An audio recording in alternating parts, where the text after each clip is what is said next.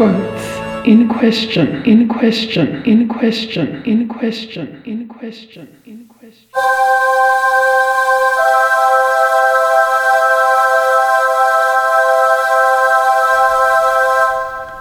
There is no end, there is no beginning.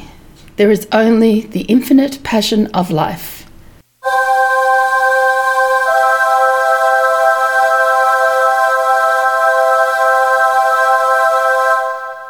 This is a quote by Federico Fellini.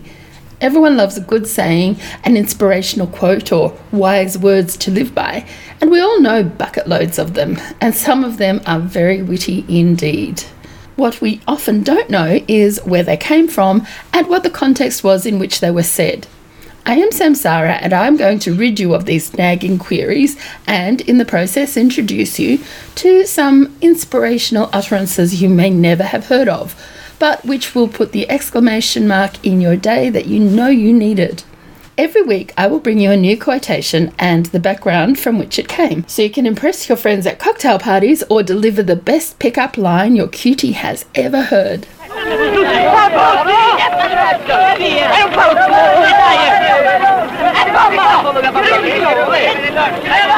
This week we are looking at a quote by Italian filmmaker Federico Fellini. There is no end, there is no beginning, there is only the infinite passion of life. This quote appears in the 1976 book Fellini on Fellini, which is a composite of his writings up until that date. Fellini is one of the iconic filmmakers of the 20th century. He won 5 Academy Awards across his career and is perhaps best known for his films La Strada and La Dolce Vita.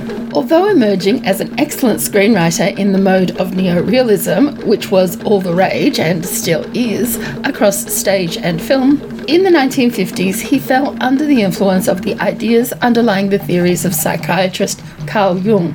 Fellini was always somewhat disconnected from the world around him. In his book Fellini on Fellini, he comments, "From the day I was born to the first time I set foot in Cinecittà, it seems as if my life was lived by somebody else, by someone who, in brief moments and when I least expected it, suddenly decided to allow me to participate in a few fragments of his memory. Therefore, I must admit that my films, composed of memories, tell completely invented tales. In the end, what difference does it make?" What many people don't know is that in his younger years, Fellini was an avid cartoonist. So once he freed himself of the constraints of realism, he already had a wellspring of visual fantasy to draw upon. Aided by the theories of Jung, including ideas on archetypes, collective consciousness, and the shadow, Fellini was freed to explore his life of massive contradiction, the chaos of war, the rigidity of fascism, the creativity of art. What emerged was a surrealist approach to filmmaking which confused, concerned, and amazed audiences. It harkened back to an insecure bygone era and yet focused with laser-beam precision on the here and now. This was true both conceptually and also structurally in his films. Dream and reality commingled with equal emphasis, equal status, and equal import. Lost in a world he couldn't comprehend, in a body he didn't recognise, and surrounded by people, especially women, who were a complete mystery, Fellini's movies and his introspections were muddled in a timeless vortex, endlessly swirling and making their own meanings, whilst at every opportunity destroying the ability to grasp form. For Fellini, the only thing he felt anybody could know was their immediate bodily experience. Thus, we are all destined to live great highs and suffer great lows because nothing can be known, nothing can be counted on, nothing can be foreseen, and history does not inform. In 1992, Fellini admitted that he first tried LSD in 1964, as he was making perhaps his most famous film, La Dolce Vita. He said, "Objects and their functions no longer had any significance. All I perceived was perception itself, the hell of forms and figures devoid of human emotion and detached from the reality of my unreal environment. I was an instrument in a virtual world that constantly renewed its own meaningless image in a living world that was itself perceived outside of nature.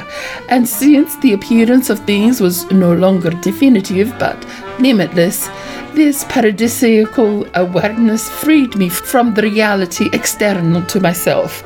The fire and the rose, as it were, became one. I think none of us are surprised drugs were involved, huh? Fellini was also obsessed with clowns. He once explained that to him, clowns represented structure and normalcy, and people are the chaos and the odd. This idea makes me think of those little clown cars which pull up at the circus ring and then an endless array of clowns keep coming out, more than could ever fit in a dozen such cars in what we call reality.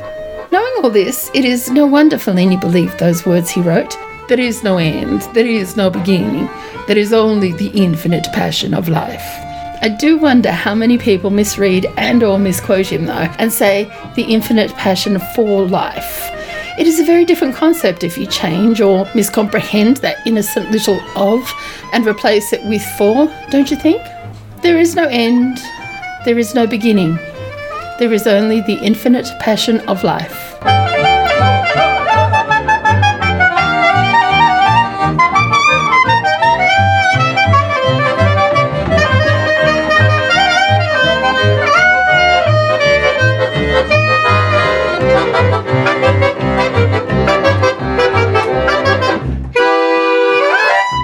Next week, I will leave the screen and head into the world of literature with Emily Bronte's quote, "Whatever our souls are made of, his and mine are the same."